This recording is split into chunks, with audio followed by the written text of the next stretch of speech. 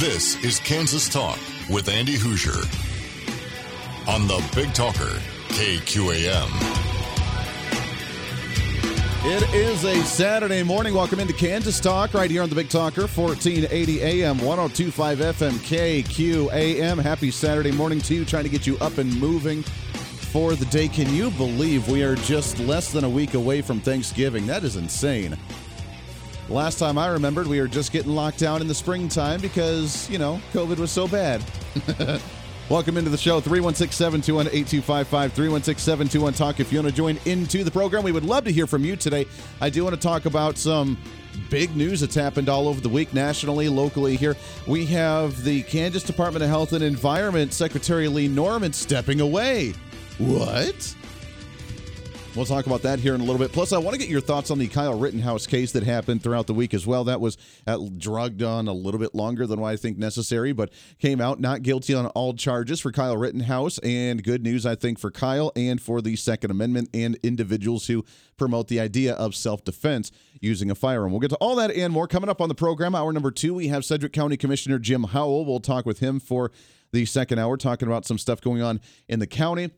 And we'll have some fun as well going into we're going to try and keep it somewhat light today because you're already in kind of holiday mode. Most people are probably starting to cook the turkey and get that all ready to go. Most people are going to skimp out on work over the next week. So we'll do that as well.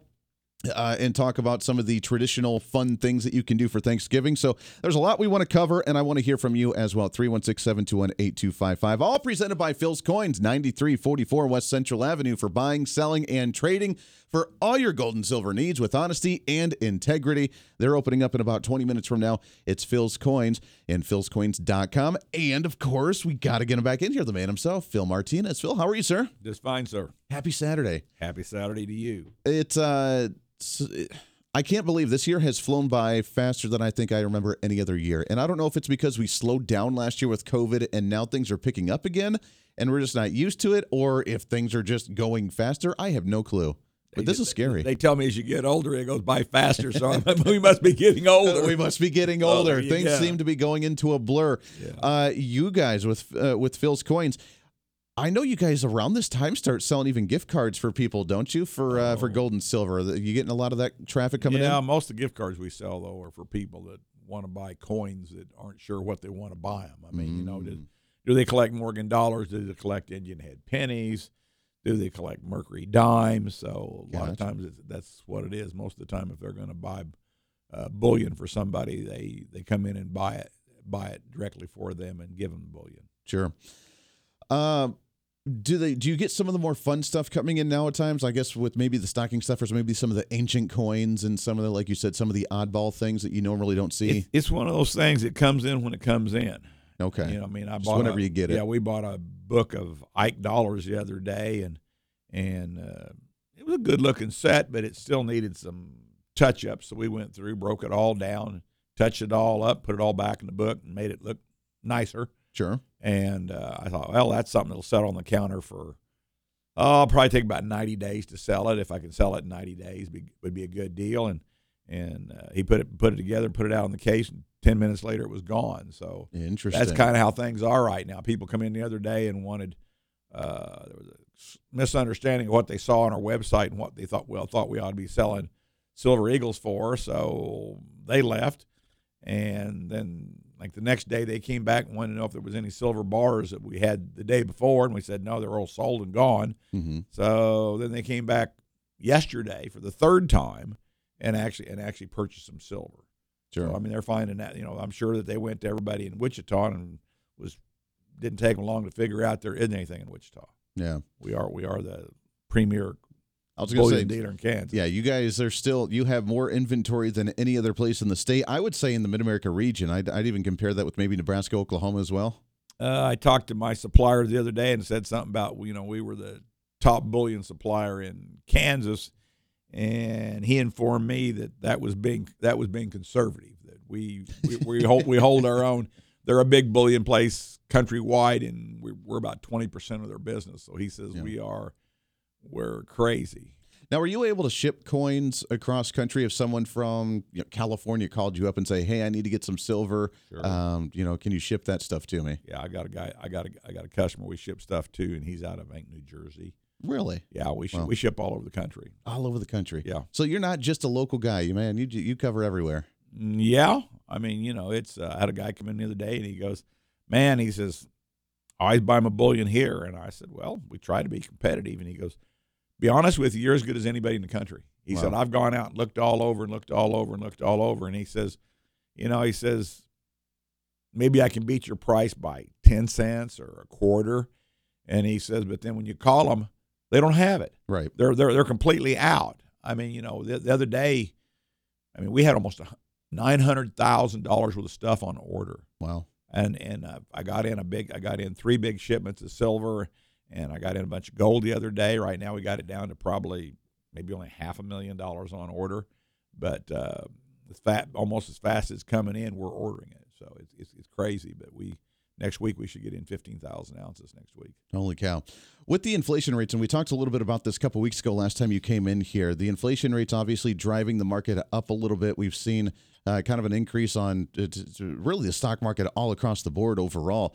But gold and silver, are they staying at least somewhat reasonable right now, or are they just kind of out there because of such a high demand plus the inflation on top of it? Right now, I don't know that you're seeing any inflation because the premiums haven't changed. I mean, they were up at ridiculous numbers at one time. We were paying, $4 or $5 over spot for silver rounds. Sure. And I've only seen that once before. So, but it's come back. It's come back down into what I would call semi-reasonable limits. And I don't know that.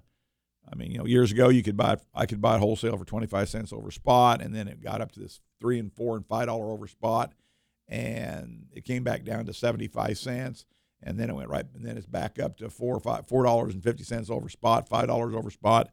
It's come down, but I don't know that you're ever going to see.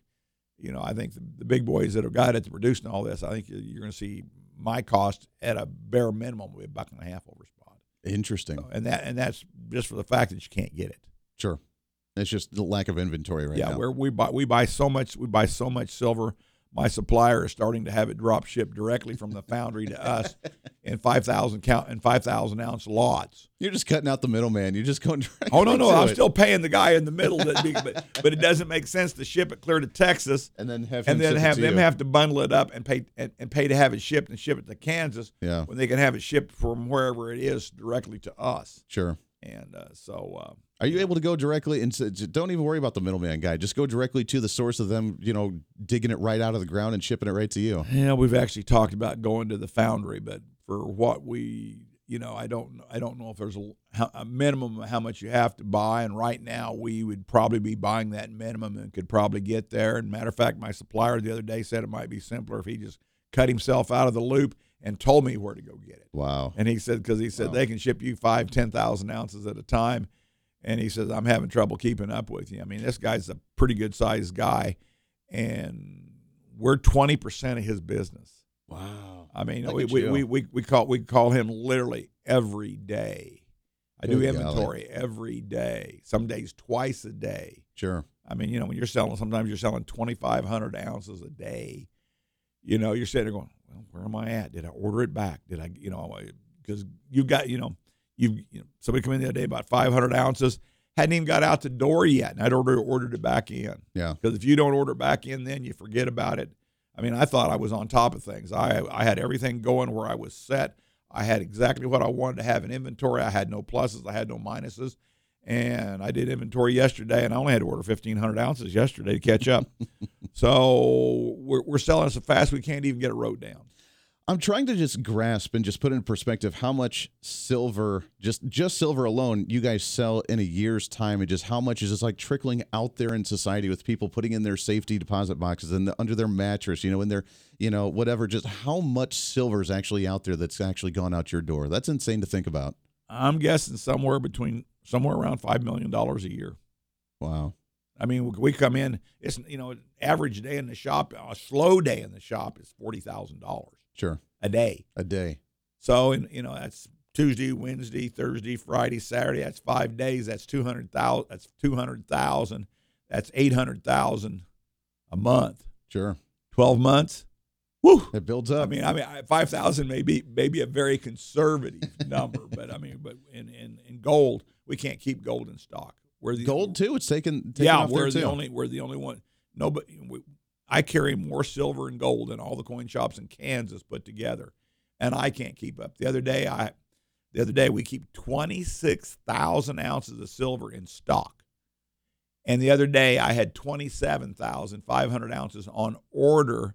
And I actually had to loan the company 1,500 ounces of my own personal silver. So you got the new shipment. And we were down to 400 ounces the other day, just to have something for the people to come in and get. Yeah, it is crazy. And we thought we was carrying 10,000 ounces. That was the ultimate. We'd never have to carry more of that, and we're carrying 26,000. We can't keep up. I have been making fun of the government and the media for all this panic buying that's been going on in the supply chain because supply chain issues, so on and so forth. I'm not trying to do a panic buy urgency right now, but this sounds like that if people want to get any type of gold or silver going into the holidays, they should probably get in there relatively soon and chat with you. Well, it's I had a guy come in about 2 weeks ago, comes walking in the door, and he looks at me, looks at one of my people, and goes, "Have you guys got any silver?" And he goes, "Yo, really? I want to buy a lot of silver." Well, how much is a lot of silver? $5,000 worth.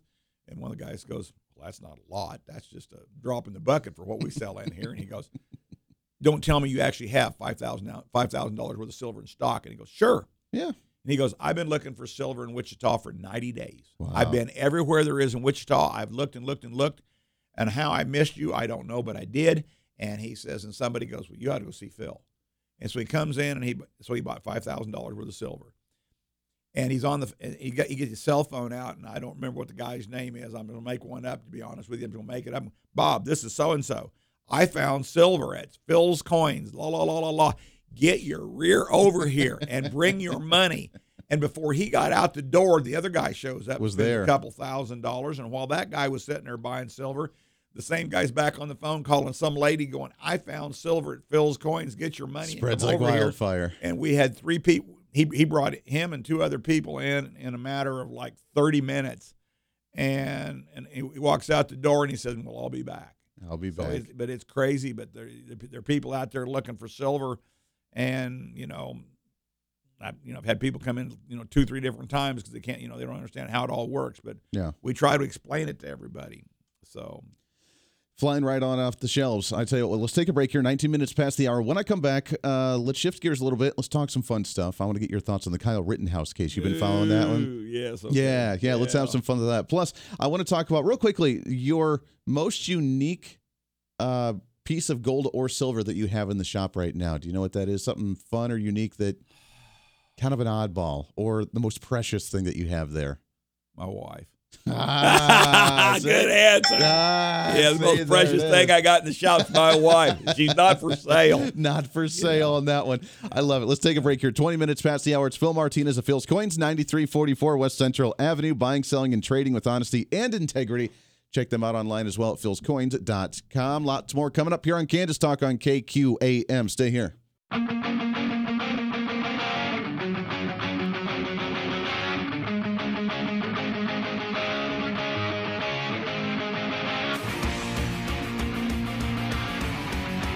23 minutes past the hour right here on KQAM, Wichita's Big Talker. Thanks for hanging out with us today on a Saturday morning. We got some calls on the line. Don't go anywhere. We'll get to you here in just a couple of minutes. I want to chat with you. Open lines for the next half hour at 316-721-8255. It's going to be open lines on any of the hot topics of the week. Holy cow, was it a week. We had the passage of the reconciliation bill in the House. We had the signing of the infrastructure bill. We had the Kyle Rittenhouse case. We had the Steve Bannon case. We have the what's her name? Ghislaine Maxwell? Ghislaine, is that how you pronounce her name? Don't ask me. Yeah, whatever. Names now. Yeah, exactly. The only name I know is God and Jesus. That's it. Hey, that's the only ones you really need to know nowadays. Good golly, there's some crazy stuff. So we have all those cases going on. We have a lot of issues going on. We have the resigning of the Kansas Department of Health and Environment Secretary, Dr. Lee Norman. Why is that? We have approval ratings, quote unquote, from Governor Kelly on a national scale So we'll talk about all that here on the program and more over the next hour and a half. Sedgwick County Commissioner Jim Howell is joining us here at 10 o'clock to start off hour number 2. But right now, Phil Martinez of Phil's Coins. Let's shift gears a little bit from the coin and silver market. I'm sure that, I know you love talking about gold and silver all the time, but I got to pick your brain on this because I know that you guys, and first off, I don't know if it's public, everybody can see it when they walk in, but you guys carry firearms for security, obviously in a shop, because that's kind of important for a shop that sells gold and silver. Well, we're just giving you the heads up that if you want to rob someplace, there's a bank down the street or there's a grocery store down the street, because they don't carry guns and they don't shoot back. Well, yeah, exactly. So, I mean, we have a sign on the wall that says there's nothing worth dying for in that shop. Mm-hmm. I like that. I mean, it's right there. People go, see that shop? He makes it clear there's nothing worth dying for. There's nothing worth dying for in here. Absolutely. Exactly. Talk about. We talked about this yesterday when the official hearing came down. But Kyle Rittenhouse not guilty on all charges. It was an amazing day, not just for Kyle, but for I think individuals that promote self-defense, that promote the Second Amendment. But why did it take so long? I mean, that was 3-4 days of deliberation from the jury. It should have been like a day of like, oh yeah, he's not guilty. This is ridiculous. So move on. To be honest with you, I really didn't follow much of it. I mean, I know that. I heard originally why he was there, that he was there to clean up graffiti and stuff and do what was right. I don't know that he shouldn't have maybe been carrying what he was carrying. Sure. But it is apparent that if he wasn't carrying what he was carrying, hadn't been carrying a weapon, they'd have killed him. I mean, the only difference is we'd been trying 2 or 3 other people for killing him. And since they're on the liberal side of the situation, Biden and Camille would be out there trying to raise bail money to get him out of jail like they did for everybody from Antiva. Oh, sure. But instead, Joe Biden sent out... Biden needs to keep his damn nose out of this situation. Yeah, he sent out a letter. He's talking for peaceful protest, and when they turn violent, now is he going to be held responsible for the violent crimes that happen, like they're trying to do Trump on the White House thing? Right. Oh, no, he's a Democrat. I'm sorry, but that's the way it's going to be, people. It's wild to me that yesterday, after the hearing came down, Joe Biden sent out a statement across the nation about this case saying, let's all be unified, but I don't agree with the decision like many of you do not either. And then he went on to say, let's unite. But he's going after a 17, 18-year-old kid now saying, I don't agree. This kid's a crazy murderer, and I don't agree with him getting a not guilty charge on here. And we need to unite and don't do anything crazy and don't loot and steal and go crazy. Which I don't know if there were any protests last night. Possibly there were. I know that the National Guard was on call, so I do need to take a look and see kind of what happened last night. But just the fact that the President of the United States went after a 17, 18-year-old kid and said that he didn't agree with the decision to say he's not guilty. That boggles my mind. Well, just like I said, okay, I'm 72, okay? And I don't agree with anything that Biden's done. So who the hell is right? Do you go out and protest because of what? I mean, if the Republicans were out protesting on all the stupid stuff that Biden's doing, we'd all be in jail. The jails would be overfull with Republicans. Republicans are wrong and Democrats are right. So, I mean, the Democrats can do what they want. If he'd have been a Democrat and he'd have been just killing him because he was cleaning up the graffiti, it would have been just fine. Yeah, there's crazy partisanship on that one. But I think it's a good news because individuals like you guys who carry in your store, who defend yourselves, who aren't afraid to defend yourself, and we've talked about this quite a bit on the program before, that I think this is a win because if it would have went the other way, that would have set a precedent of saying, even though you're being attacked, you're not allowed to shoot them and defend yourself. And I think that would have been a really dangerous path to go down. Well, I mean, I'm not sure my employees followed all this way closer than I did. But when a guy's standing there holding a pistol and pointing at you, what part? Even the guy that had the gun that got shot said that if he hadn't shot him, he would have shot and killed him. Yeah. Now, if that's not self-defense, right? People, take me out and hang me. Yeah. I'm sorry, but that's self-defense. It was a wild case, but again, I think it came out on the right side. It just took a little bit longer. I think they were worried about the potential repercussions. I mean, the jury was being followed by the media. They were worried about threats of individuals saying that if there's no justice here, then there was going to be no peace. These were the cries out inside the courthouse. It was just a wild circumstance all around. Hopefully, we can put it behind us and be able to move forward, but I think it was a big win this week. Well, I do too. This is going to come up, but somebody said by the time he gets done suing all the radio stations that made him look bad, he's gonna own NBC, CBS, and everybody else that's anybody, because it's going to cost. If he takes them to court, because of the decision, he's going to win hundreds of millions of dollars. Those defamation cases of everybody calling him a terrorist, a murderer, so on and so forth for the last year. That's going to be fun to watch. And if you were in Iraq and somebody from Iraq pointed a gun at you and you shot him, it was self-defense. Exactly. So it only makes sense. Yeah, if he was on the ground, I'm sorry, what little I've seen. Yeah. I think that maybe that's going to cause some problems, but I do think that everybody in my shop was thrilled with the verdict. Yeah. Phil Martinez, Phil's Coins, 9344 West Central Avenue, opening up here in just a little bit. Go and check them out. Open until 2:30 this afternoon. Phil, happy Thanksgiving to you, my friend, and look forward to chatting with you in a couple weeks again. Happy Thanksgiving to you, and God bless all you people out there. Take a break. Back after this. Open lines to you. We got some callers on the line. Don't go anywhere. It's Kansas Talk right here on KQAM.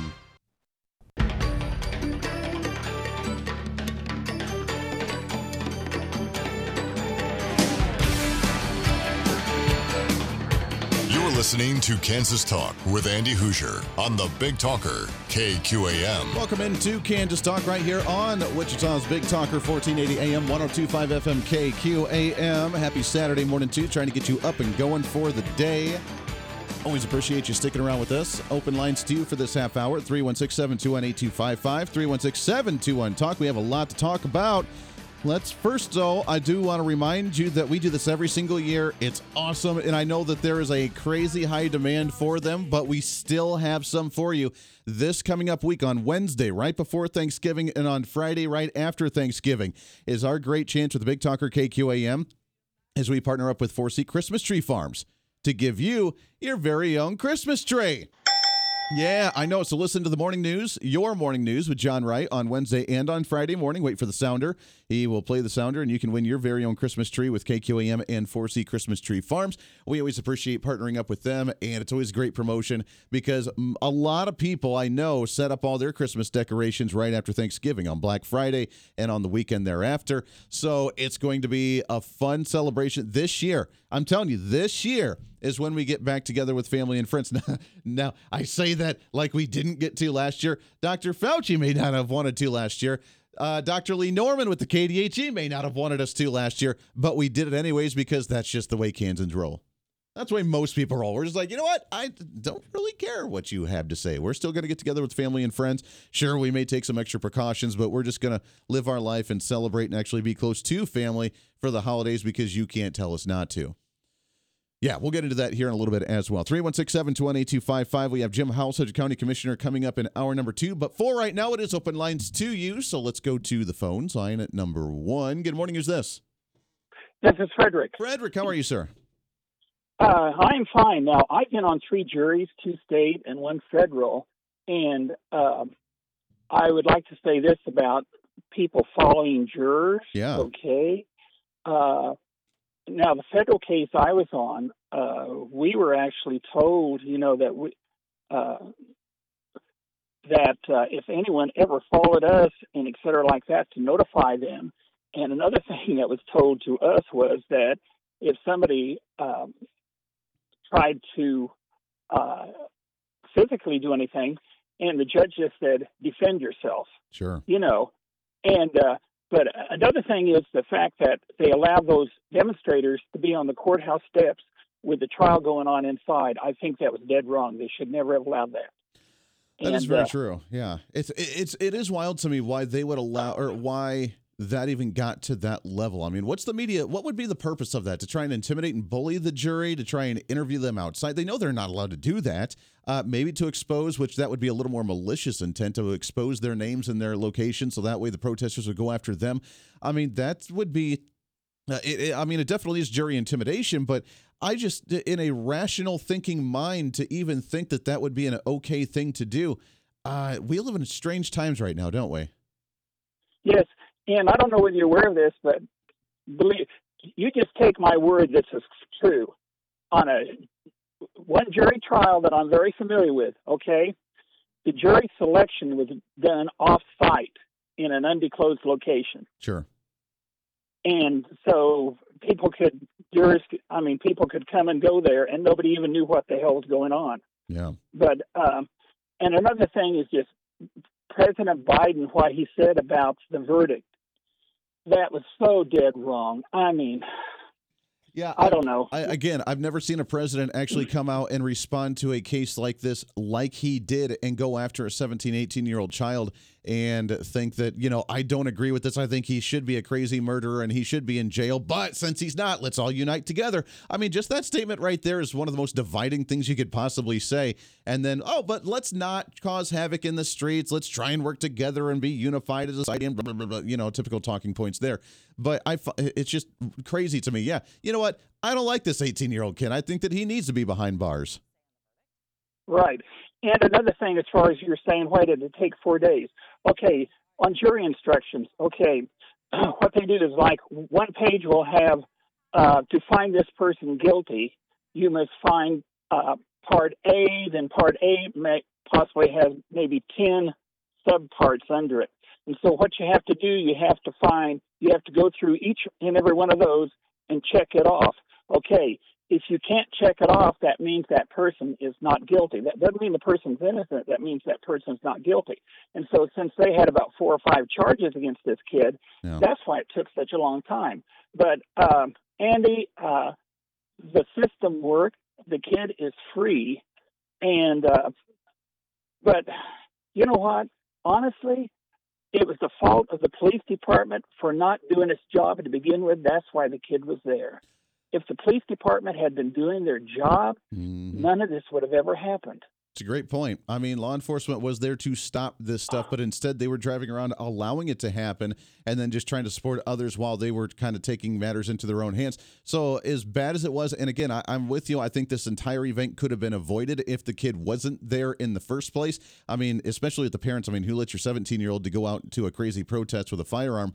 Again, you could debate that all you want to, but at the end of the day, that's what we had to do, was start taking matters in our hands because law enforcement wasn't doing anything. And I think that's a deeper issue now, a deeper seated issue that we need to start addressing before more cases like this begin to happen. True. But Andy, you know what? What's even worse was that I saw on television last night hundreds of young people marching in opposition. First of all, they don't even know what in God's name they're even marching for. They don't know anything about the trial. If you listen to every word at a trial, there's so much that is said. And the only thing you get on TV, sometimes you just get depends on if you watch that MSNBC and that CNN. I mean, it is so sad. But Andy, there's so much that is in the evidence that you never hear about on television. But anyway, all I'm saying is that, Andy, our country is in trouble. And, well, I think we're working to fix it. We had a great election a couple weeks ago with school board members. We had a case that actually turned out in our favor, not just for Kyle, but for the Second Amendment and for self-defense cases as well. We have a lot of fired up people going into midterm elections. The Democrats have terrible numbers. Kamala Harris tried to take over power for a day or so and obviously not doing the best in the polls. So we're in good shape, my friend. And I think right now we are on a bad track, but we're working to turn that horse around, baby. Frederick, I got to get some other calls here, so I appreciate it. Always great to talk to you, and happy Thanksgiving if I don't talk to you beforehand.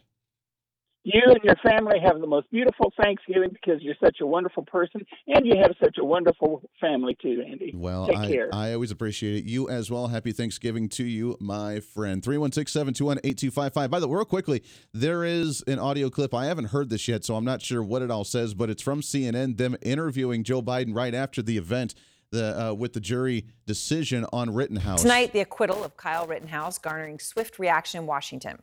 President Biden, who had appeared to call Rittenhouse a white supremacist during the 2020 presidential campaign. I didn't watch the trial, so Do you stand by your past comment equating him to white supremacy? Well, look, I stand by what the jury has concluded. The jury system works, and we have to abide by it.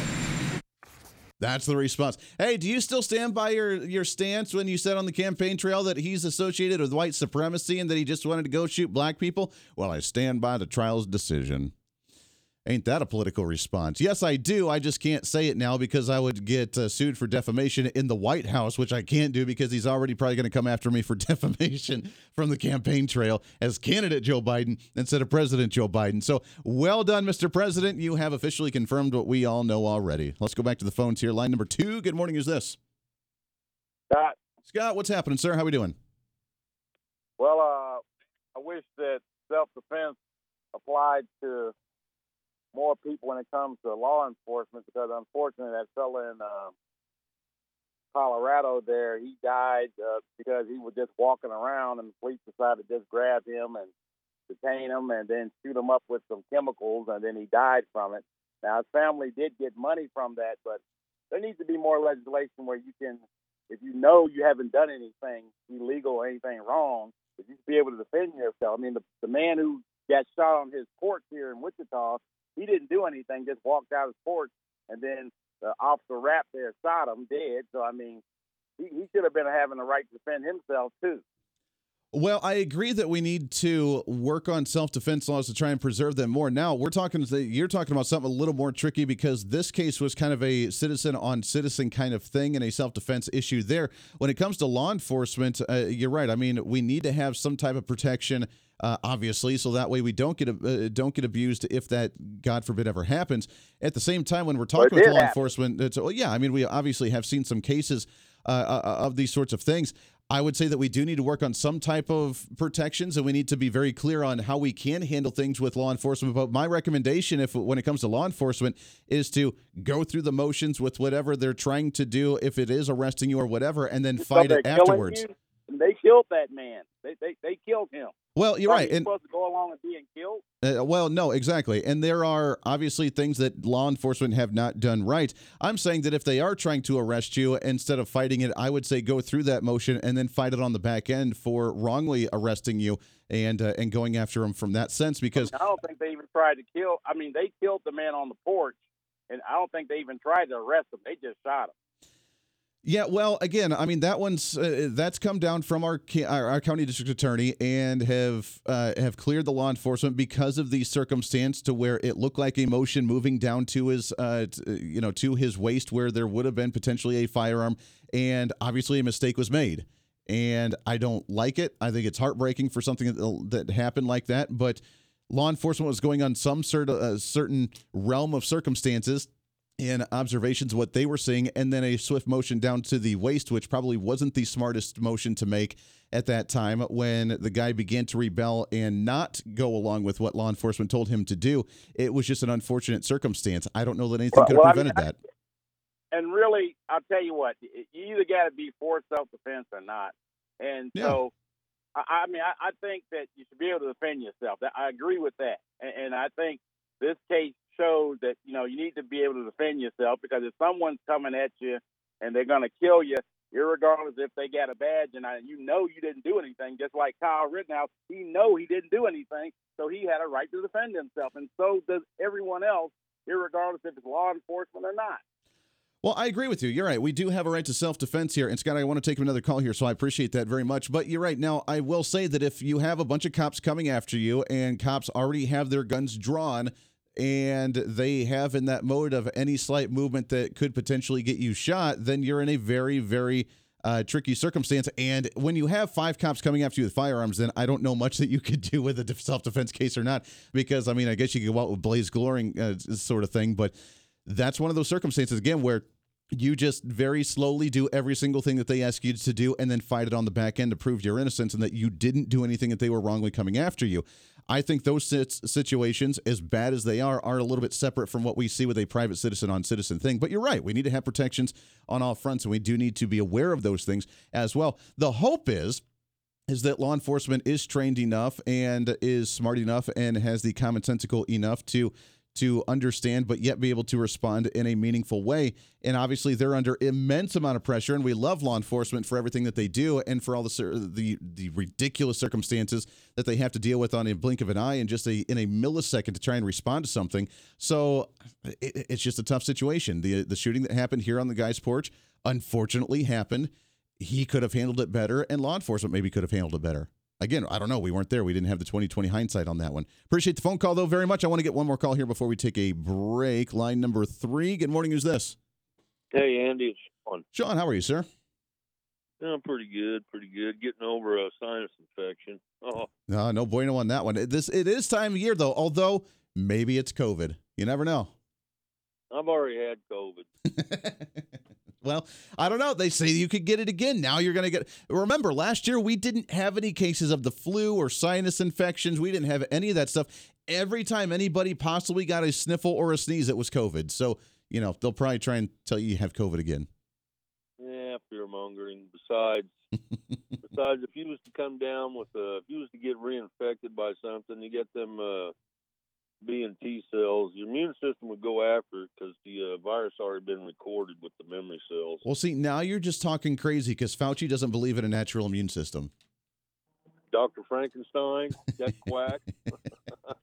Which is probably why Lee Norman stepped away from the KDHE as well, because he didn't believe in a natural immune system as well. He was the one promoting, again, just like Fauci, either you get the vaccine or you'll probably die.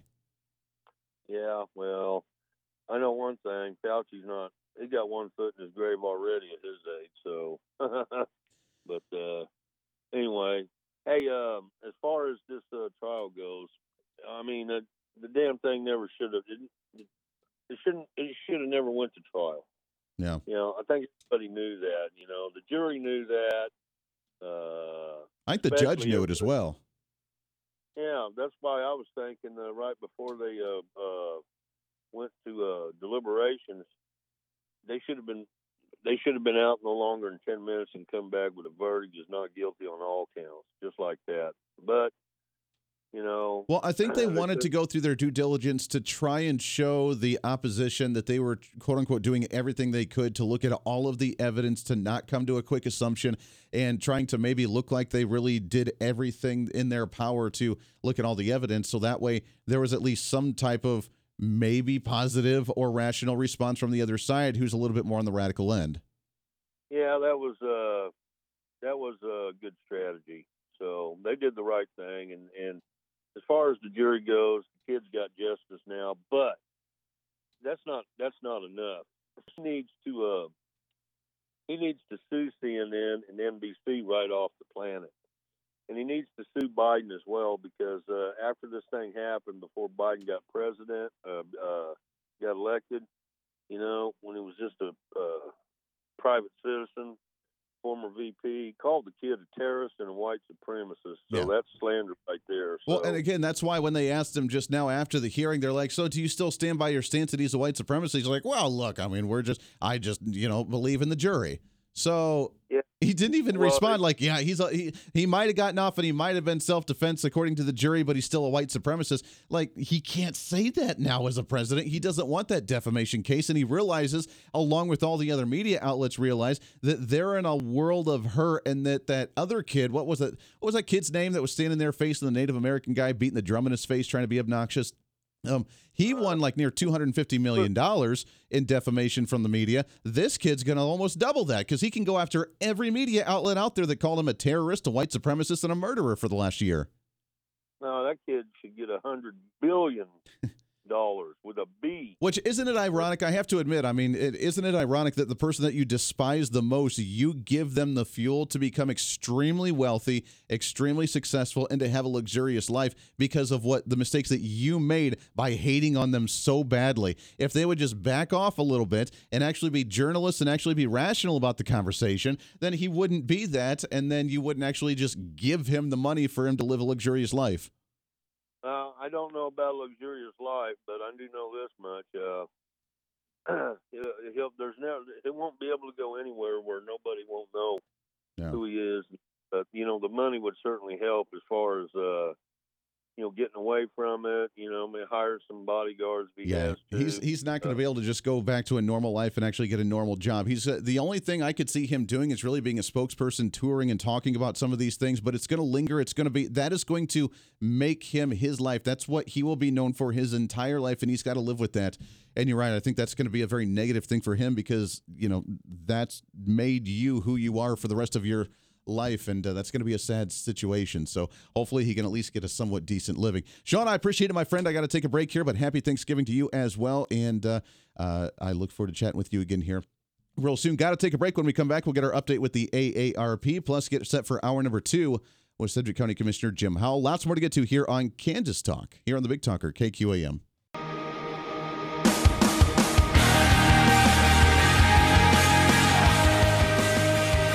We're back with the AARP, whether it's the Fraud Watch Network Retirement Calculator, getting involved in the community. Make sure to check them out at aarp.org/KS for the state of Kansas. You can also find them on social media and follow them as well with all the great content and virtual stuff they have on there as well. Mary's back on the line with us again today. How are you, Mary? I'm doing great, Andy. How about you? Doing good. I can't believe that we're just a week away, less than a week away really, from Thanksgiving as we get closer to the holidays, which means, as we talked about before, there are scams abroad with individuals trying to get your information and your money going in to the holiday season. Right. Let's talk about gift card scams. And these are not the kind where you go out and buy a gift card for someone you know to give to them.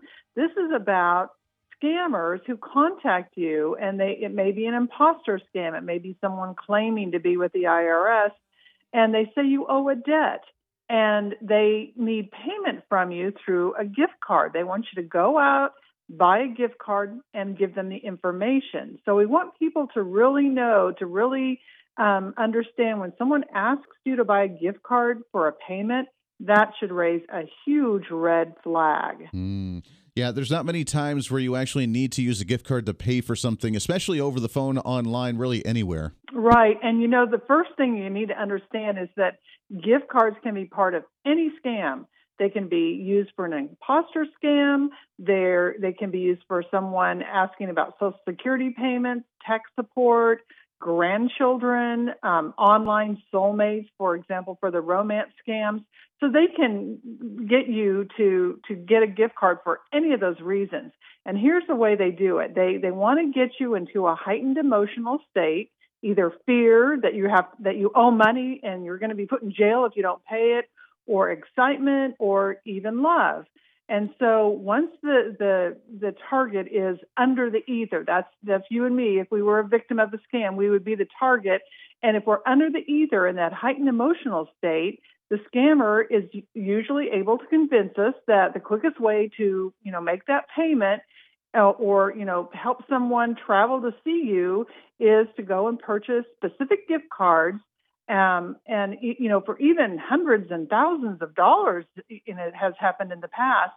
And then they want you to share the information that's on the back of the card. Mm-hmm. And they often stay on the phone through the entire transaction. You go out and buy the gift card, you come back, they want you to give the information, and they stay on the phone with you, so they make sure that you go through all the steps that you need to before you question it, before you come back to reality and say, wait a minute, what the heck am I doing? So they're very clever about it, and we want people to be careful about that. Is that another reason why a lot of individuals like to use credit cards over debit cards as well? Because if there is a fraudulent claim, whether it's from buying something online, whether it's because of someone got your information, that it's easier to put a stop to it as opposed to seeing that money come out of your account. Exactly. That's why we encourage people to use credit cards rather than debit, because you can get the money back versus the debit card where it is gone. Yeah. So. All right, there it is. That was the AARP. Had to cut that one short. Top of the hour news right around the corner. Hour number 2, Sedgwick County Commissioner Jim Howell. We'll chat with him on the latest coming out of Sedgwick County right here on the Big Talker, KQAM. Stay here.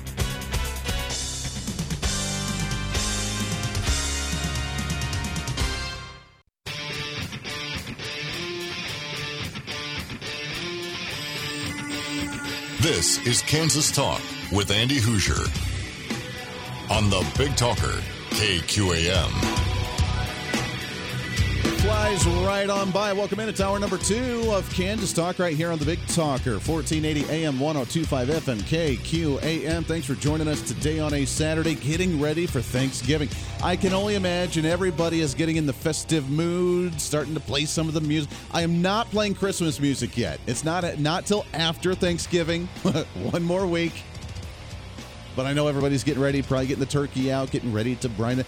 Turkey prices are ridiculous, up like 20-30% compared to what we had seen last year. Thanks, Joe Biden. We'll talk about some of that, get you in the festive mood here in just a little bit as well. Welcome in 316-721-8255, 316-721-TALK. If you want to join in, we would love to hear from you. Loved all the callers with Frederick and Scott and Sean and a couple others as well. We had some on the line as well that we just didn't get to, so give us a call back. We'd love to hear from you at 316-721-8255. Happy Thanksgiving to all of you, and let's get into it. All presented by Phil's Coins, 9344 West Central Avenue. For buying, selling, and trading with honesty and integrity for all your gold and silver needs. They are officially open right now until 2:30 this afternoon. Also, you can find them online at philscoins.com. We haven't heard this sounder in a while. And it's time we have him back in studio, Sedgwick County Commissioner Jim Howell. How are you, sir? I'm fantastic. It's great to be with you again. Yeah, it's always good to chat with you. It is. There's a lot of stuff going on right now, not just with the holidays, but just with you guys are doing in the county. We have redistricting that I want to talk about a little bit as well. We have some of the budget stuff you guys are all wrapped up with. We have it's just that time of year. I told Phil earlier in the show, like I've never seen things go this fast before, because to me, with all the projects I'm doing, it just seems like a blur right now.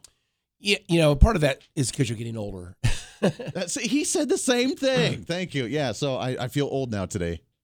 I do think it's true, though. Last year just seemed like it was slower than usual. I think some things that happened last year seems like it was much longer ago now. Yeah. Doesn't it seem that way? Yeah, well, I think over the last year with COVID, things just slowed down. And we stayed at home. We didn't do as much, so things slowed down. And now this year, getting back to normal seems like it's really, really fast. I suppose that's true. And I'll tell you what, the end of the year always does surprise me. Here we are. Christmas is just a few weeks away. Yeah. Thanksgiving next week, and I'm never ready for it. But it's here. It's here. So yeah, Christmas stuff coming up next week, I guess, right?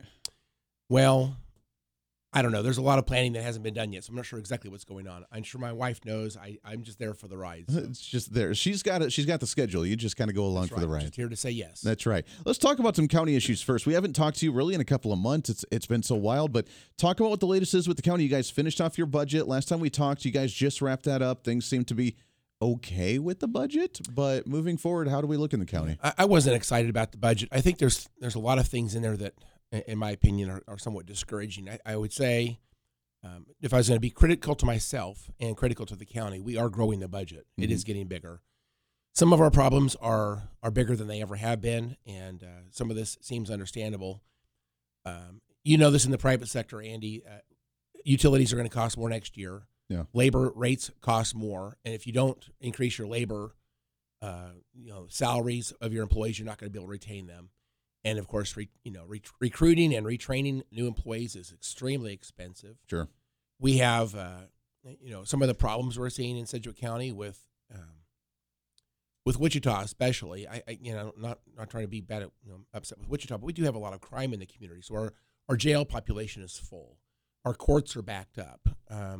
We have the need right now for moving county non-court related functions out of the county courthouse to give that courthouse more fully over to the district attorney into the judicial branch. Sure. We're going to create some new courts, but that costs a lot of money. We have mental health problems in the community. Maybe it ties back to meth issues, and we have crime issues that tie into meth, and then we end up with mental illness issues that tie into those other two issues, and we have homeless problems.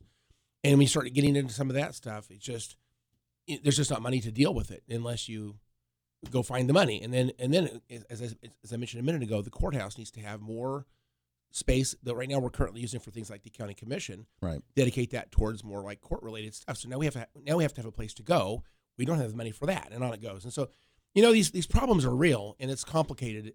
I don't like the fact that we're growing the budget. I really don't. Yeah. I wish it was an easier answer, but it is understandable when you start looking at what's going on. It's like, okay, well that makes sense. I guess we have to do this too. Sure. And there's just a lot of that right now. So no, I'm not happy, but I do think we're doing the best we can. I don't think anybody in this circumstance would be able to find ways to save money to keep us from growing the budget a little bit. I just don't think that's possible. Yeah, no, that's unfortunate. The one thing that did stick out, though, is, as you mentioned, the jails are full and crime is on the way up, and we're trying to have a handle on this. And it seems to be the same trend that every community goes through, unfortunately, because we always look at it in such a weird way of, we need more money for jails, we need to expand jails, we need more law enforcement, and we need to try and do this. Instead of looking at the deeper core issues on why we're seeing people go down the road of addiction, why we're seeing people go down the road of actually having a problem or needing to commit a crime, and trying to address those issues, whether it's the family values thing, whether it's the job opportunity thing, whether it's the education thing, and focusing on those and letting the community do it. And I know you agree with me here. It's getting the red tape and the regulation of the government out of the way and letting people just live their life. And then we wouldn't even have these issues instead of the on-cry that we always see in a big city of, oh, crime's up, guess we need to build a better and a bigger prison so that way we can fit more criminals in there. Like, it drives me nuts. The good news is we haven't actually built a bigger jail. Excuse me. We've not actually built a bigger jail. We could have years ago. In fact, back in 2005, I think it was, there was an initiative to build a bigger jail. But rather than do that, we created what's called the Criminal Justice Coordinating Council. I'm a member on that commission and on that council, and they're finding other ways of dealing with problems. You know, trying to if they're nonviolent offenders that are safe in the community, we'll track them or monitor them and let them go back to work and things like that. We don't have to actually have them incarcerated in our own facility. Yeah. So there's a lot of efforts to keep people out of jail, not having to build a bigger jail. We also have a thing called a drug court, and there's people who are, you know, they're looking at jail time, but you have their attention. You could say if you go through this drug court program, you can basically have that drug charge diverted and keep your record clean, keep your job, take care of your kids, but you've got to go through this program, and it's very successful. We have graduations about twice a year, and there's, 10, 15, 20 people graduate through this drug court every, a couple times a year. It's hugely successful. Sure. They only want to create what's called a veterans court and a mental health court for the same type of idea. And so we are trying to be innovative on that type of stuff, but the Judge Riddell Boys Ranch, I keep talking about that because juvenile justice reform is a huge issue for me. Yeah. It got my attention in the county. That's why I came here in the very first place back in 2012. The county was toying with the idea of shutting down this boys ranch. Had been very successful for 50 years. The 10 years prior to that, we actually had reduced juvenile offenses in Sedgwick County by 50%. It was very expensive, but it was also very effective. And they said we didn't want to do that. So they basically replaced that with a bill called Senate Bill 367 that passed in 2016. As a consequence, I'd say for 75% of the kids, it actually is more efficient on taxpayers. It is effective. It does work very, very well for 75% of these kids. The other 25%, not working at all. Right. And the real problem is that 25% is costing this community in ways it's uncalculable what's costing taxpayers now. So we're trying to solve some problems, but you can't get cheap on the front end, otherwise you pay for it on the back end. That is very true.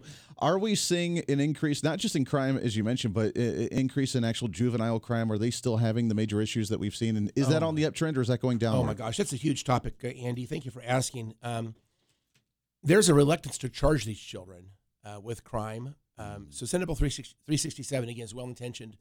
They will try to divert all charges trying to treat these kids in the community. And these kids, because on paper, if you don't charge them and adjudicate them with a crime, they look like children in need of care. Otherwise, we call it a SINK kid, a children in need of care. And SINK kids, if they don't have a place to stay, they'll end up in foster programs. But really, the reason that they're there is because of juvenile offenses. It's a very complicated topic. But at the end of the day, are we actually seeing less crime? No, we're not. We are seeing less charges and less convictions and less children in incarceration as a consequence of an intentional effort to basically just not charge them and treat them as, victims of society and be a little bit soft on them. In other words, we've kind of lowered the standards a little bit by which we would actually go after a child and charge them with a crime and convict them and actually have some type of consequence for that bad behavior. Again, this Senate Bill 367 is very well intentioned, but it doesn't really work. And so last week I actually had a meeting with 22 experts. Mm-hmm. That included some district court judges, some people from DCF, Department of Children and the Families, some corrections staff, a district attorney and his staff, and some legislators. And 22 of us came together and talked about what needs to happen to fix this problem and helpfully get some tools back in the judges and prosecutors' hands Because some of these kids, frankly, under the current laws, under the current rules, we just don't have anything we can do to effectively change these kids. And so they end up in penitentiaries. They end up committing much more violent crimes, and it's very expensive on taxpayers. Yeah.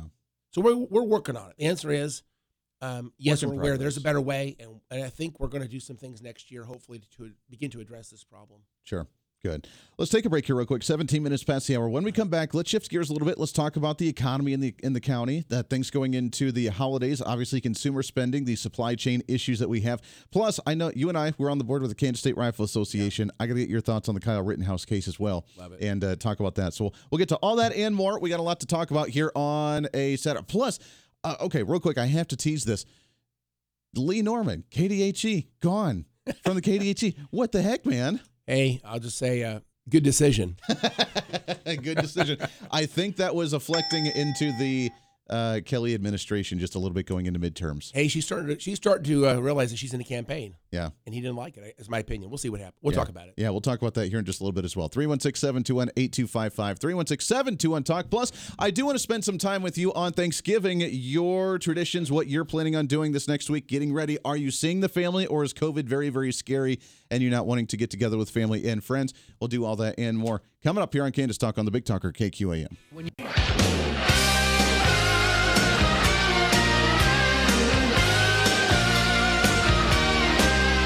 21 minutes past the hour. Welcome back into KQAM, Wichita's Big Talker. Kansas Talk right here, 316-721-8255, 316-721-TALK. Hey, want to remind you again, coming up because it is the holiday this weekend, or this week, coming up on Thursday with Thanksgiving, we have our tradition giving away a Christmas tree. I know. Now, if you are going to get your Christmas tree, I highly recommend you go and get one relatively soon. There is a massive shortage, a massive demand for Christmas trees over the last year. Last year, I remember seeing the headlines around this time like, oh, people are getting out after COVID and they're trying to go outside and enjoy and go get a Christmas tree. And all of them sold out just like that. It was insane. I think it's going to happen again this year, but we have reserved a couple to give away. So it's going to happen on Wednesday this week, right before Thanksgiving, and on Friday this week, right after Thanksgiving. Listen to Your Morning News with John Wright from 6 to 8 a.m. Wednesday and Friday morning. Listen for that cue to call, for that sounder. Be caller number one and get your Christmas tree with KQAM and 4C Christmas Tree Farms. So that is awesome. We love giving away that. And you have an opportunity to enjoy your very own Christmas tree with 4C Christmas Tree Farms and KQAM. So to County Commissioner Jim Howell hanging out with us here for this hour. I do want to talk to you quickly, and this goes into the state issues really and the county as well, but redistricting. Oh, and yeah, that's a major issue. I know the legislature is starting to look at how they're going to redistrict and how this is all going to fall into place after the census, where we, I think, got some more seats in the Kansas City area, got some more seats in the Wichita area based on population. But how does that affect the county itself? Because you guys' lines get redrawn as well, don't you?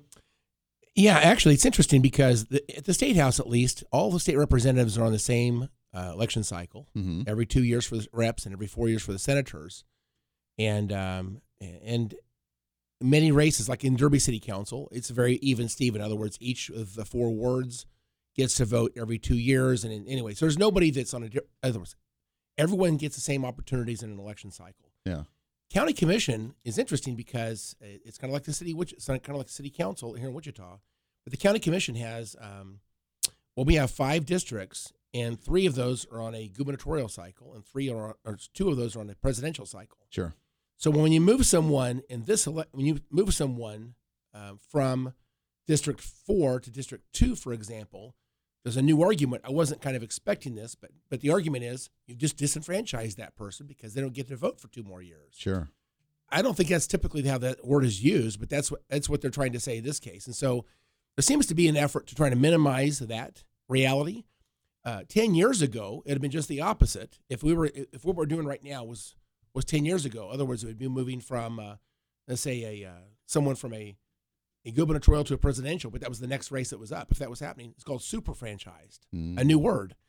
Well, the reality is we can't not move someone because legally we have to rebalance these districts. And they have about 26,000 people in Sedgwick County that weren't here 10 years ago, and the growth was not even across the entire county. So we actually have to, by law, equalize the district populations within 1%.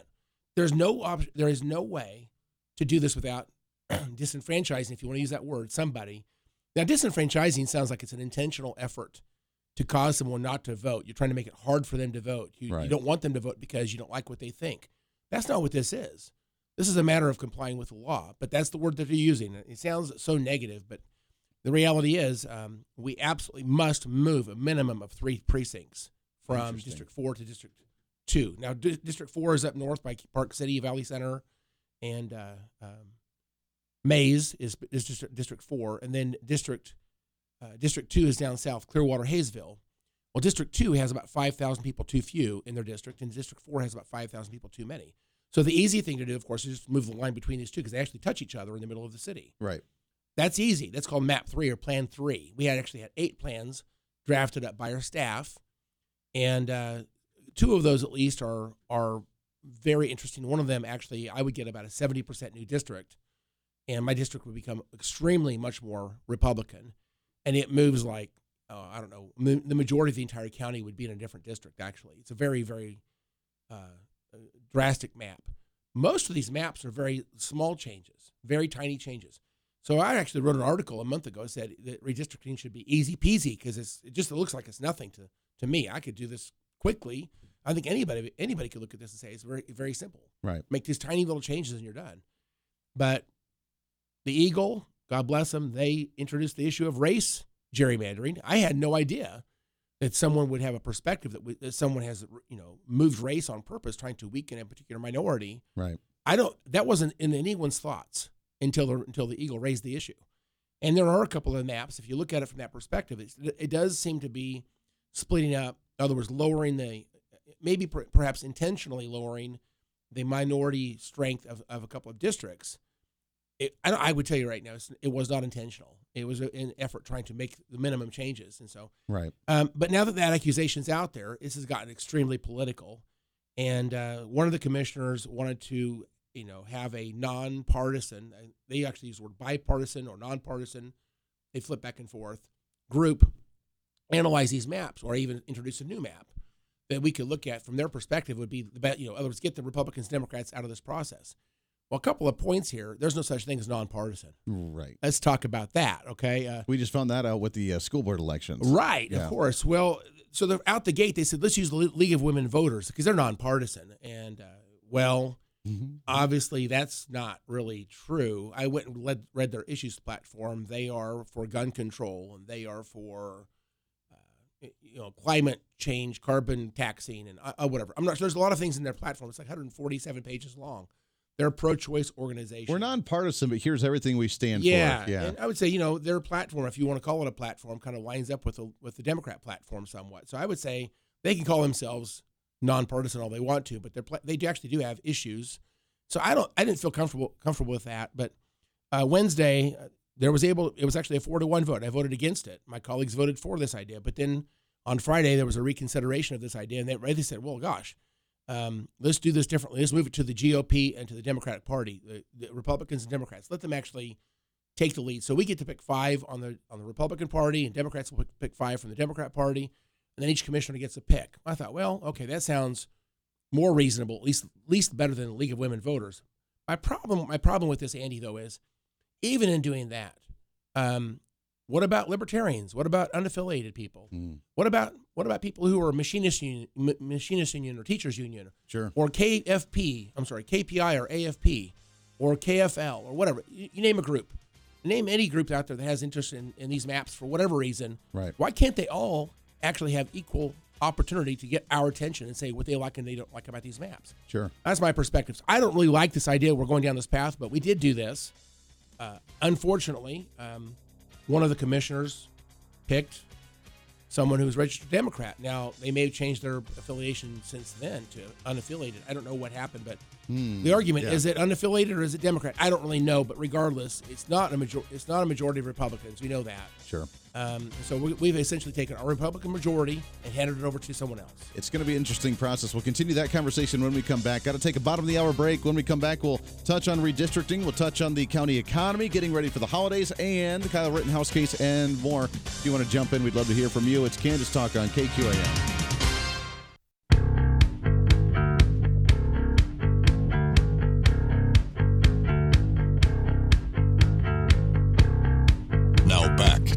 Kansas Talk with Andy Hoosier. Darn right. Welcome back into Kansas Talk right here on the Big Talker, 1480 AM, 102.5 FM KQAM. Home stretch here, last half hour of the program. Joe Pags live with the weekend coming up in just a little bit here on KQAM at 11 o'clock. Until then, it is open lines to you at 316-721-8255, 316-721-TALK. If you want to join into the program, we would love to hear from you. Hanging out with Sedgwick County Commissioner Jim Howell.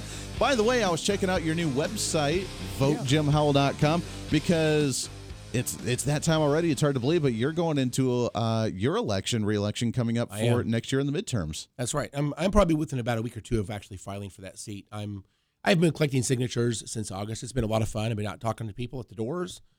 And I think that I have a lot of support. As I go to the doors, I'm very encouraged. People apparently like what I'm doing, and so I'll be on the ticket officially here in a couple of weeks.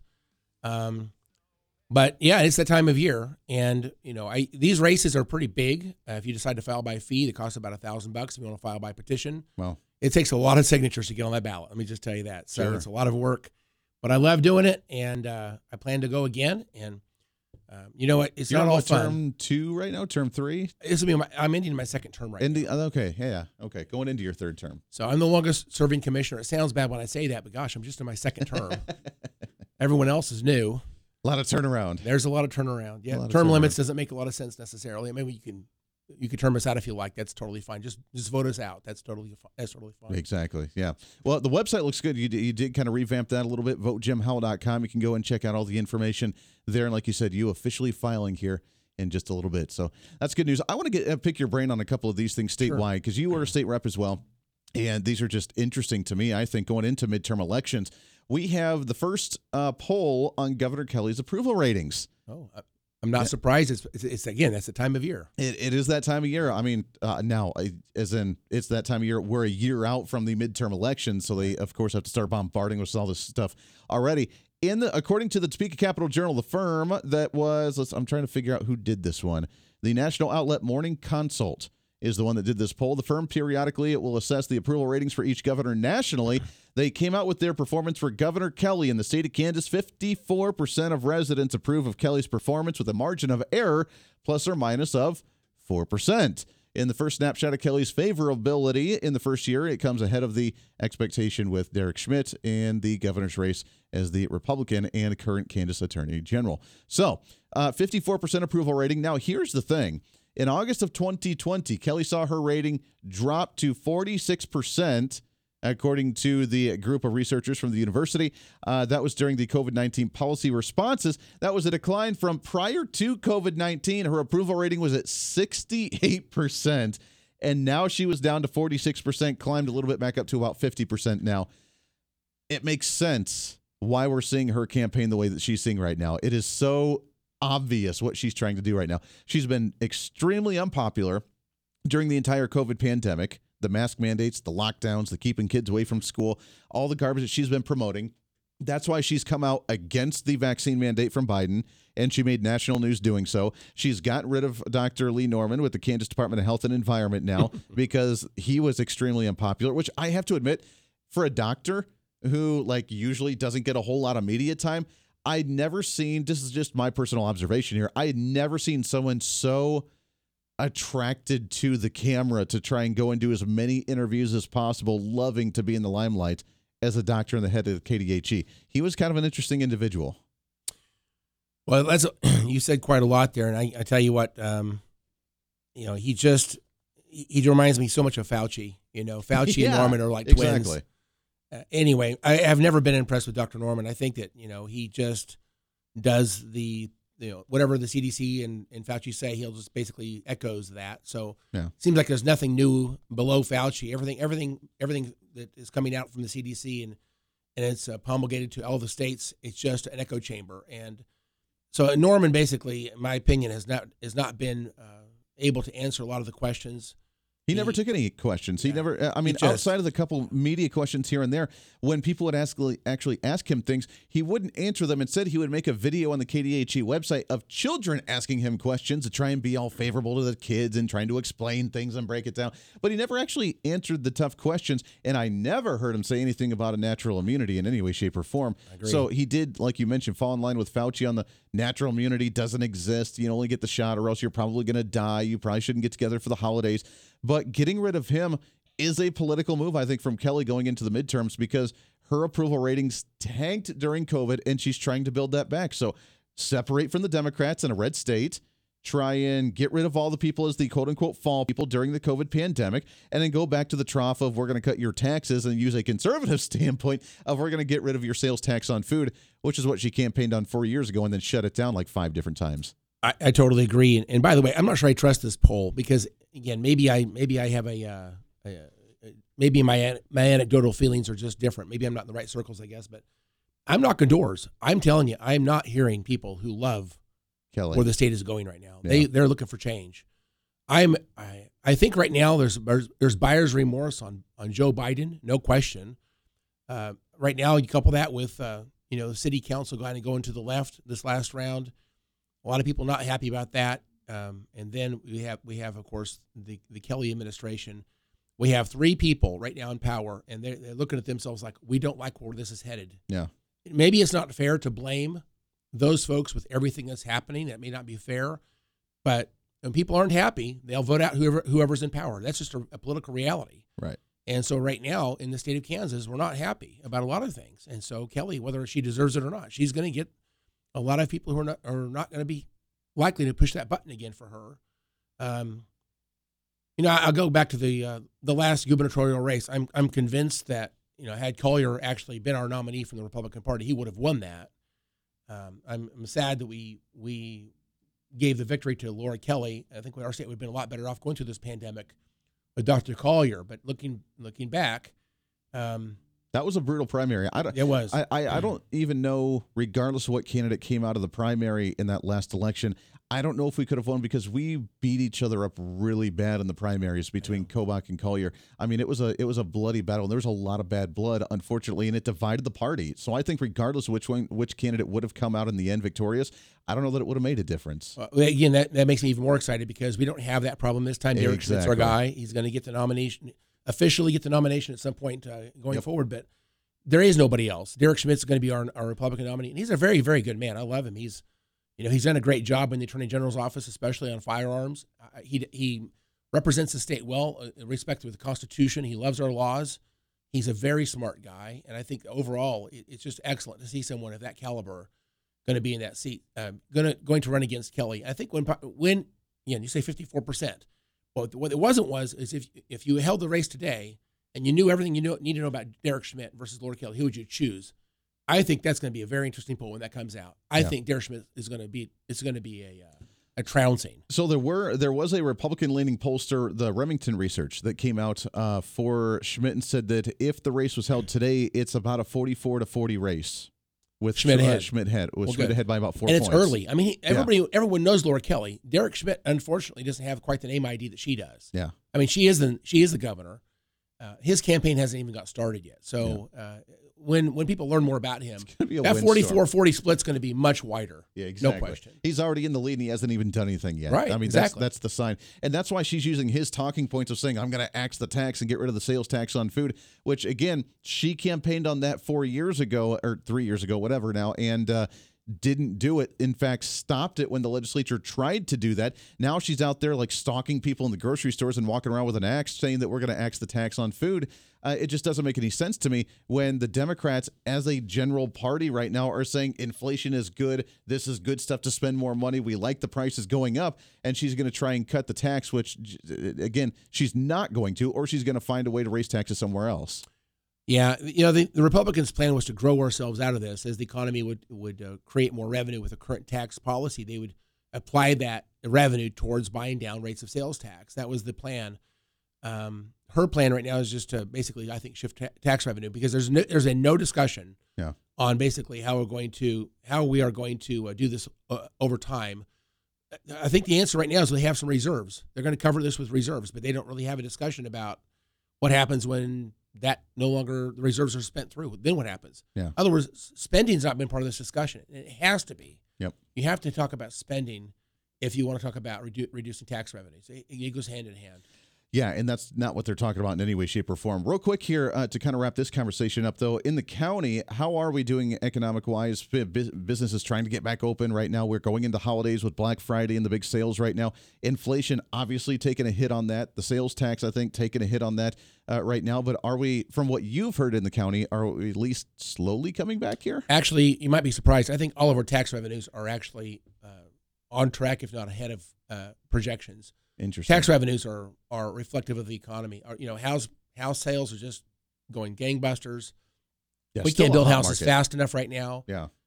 We are actually attractive to businesses moving into the community. Sure. Retail businesses are all booming right now. Can't find enough labor. That's the biggest problem. So really, economy-wise, tax revenue-wise, everything that touches tax revenue, everything is up. On top of that, you can infuse a couple $100 million from the government into Sedgwick County. We're sitting on piles of cash right now and taking care of some stuff that needs to be taken care of, but it's not like we're struggling for money. I don't think that's not the right perspective. We actually have, in my opinion, plenty of tax revenue, and we actually have some grant funds we're taking care of some things that need to be taken care of. But the biggest problem in Sedgwick County right now is labor and housing shortages. Yeah. And I just talked to people right now. You can't buy a new car in Wichita unless you want to pay over a sticker. Yeah. That's a new problem. And used cars are up. And restaurants can't find enough staff. They're closing restaurants because they can't find people to keep them open. Yep. And on it goes. And so it's a strange economy, but if I was in judges from the government's perspective, we are not struggling. Sure. What we are struggling with right now is crime, social issues, meth, mental illness, jail space. Yeah. Not having enough law enforcement officers to do what needs to be done, attracting people to the government sector. Again, we need people to do certain jobs, and we're struggling because we cannot compete with the private sector on wages. Yeah. It's just not Well, easy. and that's the question I wanted to ask was the wages. Are you guys talking about raising wages a little bit? I know the city actually tried to raise their minimum wage up to $15 an hour. The county, have you guys discussed doing something like that as well? We didn't take that tack, but we are raising wages significantly. We are on a calendar year as our fiscal year. So January 1st, we have, I think, the largest raise probably going back for decades in Sedgwick County is about to hit in January the 1st. On top of that, we're doing sign-on bonuses. We're doing critical pay bonuses. There's a lot of things in place. We're doing training programs now. We're trying to pay off tuition to get people to come into certain parts of the certain things we need. We're trying to pay for tuition reimbursement programs. We're trying to be innovative and thoughtful how to get people to come and stay, but we can't keep up with the private sector. It seems impossible. Yeah. It's a good problem to have. Jeremy Hill with the Wichita State University, the fiscal analyst that does the 42nd. He just did the 42nd Economic Outlook Conference. His message was different this year. Sure. We are I should say this. Wichita needs to be bullish. We are ahead of this economy. There's opportunities like we've never had before. Businesses are growing as fast as they possibly could grow, and it's actually great for people to increase their own wages and increase their quality of life. Sure. A poll came out yesterday saying that they're the least expensive, how'd they say this, most affordable community in the entire country, Wichita, Kansas. Really? Yeah, they came out yesterday. Wow. And so you think about this. Wages are going up. If you lived anywhere else in the country, in many ways, your quality of life would not be as good as it is here. I'll Sure. just say that. Yeah, that's very true. We have a lot of great stuff here. I know that we are growing and trying to make our mark, and I think we're starting to do that and doing a really good job of it. Let's take a break. One more break here, wrapping up the show. When we come back, we'll have some fun, talk about some of the national issues, talk about Kyle Rittenhouse as a member of the KSRA, so we'll do that perspective, and we'll touch on some of the other big headlines going on right now. Oh, there was a headline I didn't even get to today, so we'll have to do that in a couple weeks here. Sacramento's mayor, right to housing proposal. As you talk about crime rates and things going on, do people have a fundamental right to housing? That's an interesting conversation. We'll touch on that if we have some time. If not, we'll hold that on for in the next week or so here on Kansas Talk. 48 minutes past, going up to the last little bit of Kansas Talk right here on the Big Talker, KQAM. Stay here.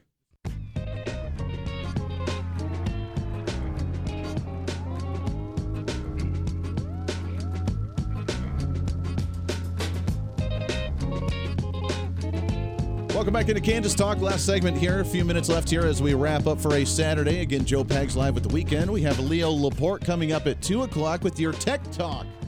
Then a best of with Dan Bongino. Everybody loving Dan Bongino. You can hear him live middays, 11 to 2 weekdays. You can also hear the national broadcast of The Voice of Reason with your flagship right here on KQAM. It's so awesome.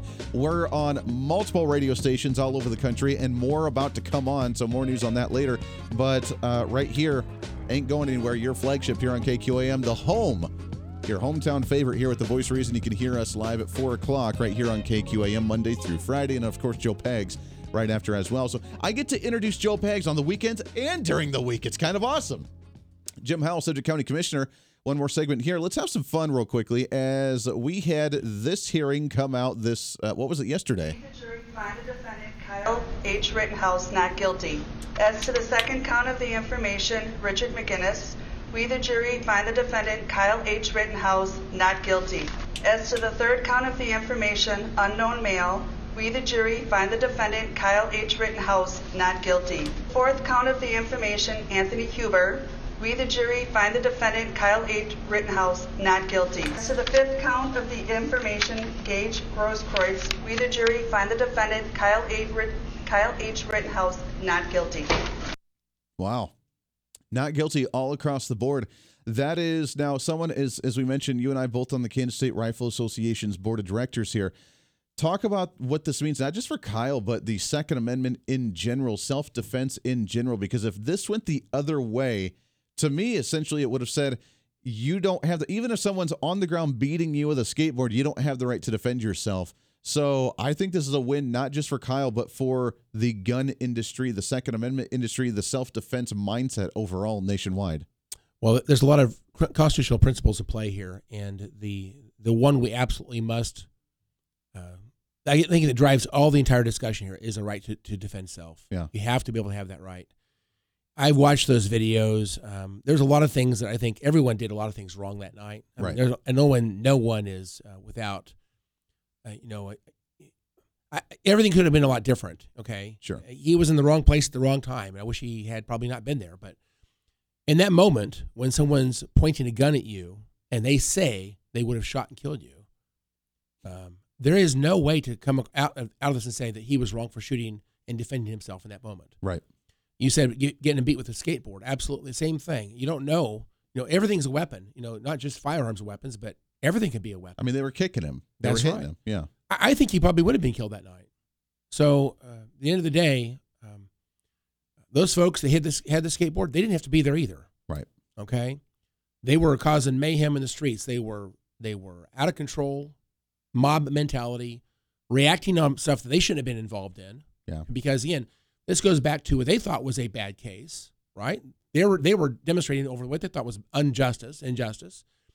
I guess one of my takeaways is let's let rule of law, I guess, let our prosecutors, our investigators, our judges thoughtfully go through the evidence and with respect to the law, analyze what is legal, what is illegal. One thing I don't like about this, and I've heard the the audio montages of, calling him a white supremacist and out to kill black people and carrying a gun across state lines, and he was out there just trying to be a vigilante. None of those things were true. Yeah. He was he was young. He was probably in a place he shouldn't have been, especially at that time of day. Got involved in things he shouldn't get involved in. But in that moment, did he have a right to defend himself? Without question. Right. And if you don't respect that in the law, and the prosecutors, frankly, could have done something else. They could have said, he should have been terrible. He could have been charged for, violating curfew, for example. Yeah. That would have helped. The prosecution, I think, almost gave it away. I don't know if they even believed the innocence of him and just were trying to go through the motions. I don't know what, but the prosecution was terrible during the entire process. And now I heard on your newscast that Portland, Oregon, I guess, was set ablaze last night by demonstrators on this case. And on it goes, people have to stop acting like they're the judge and the jury and the prosecutor. They don't know.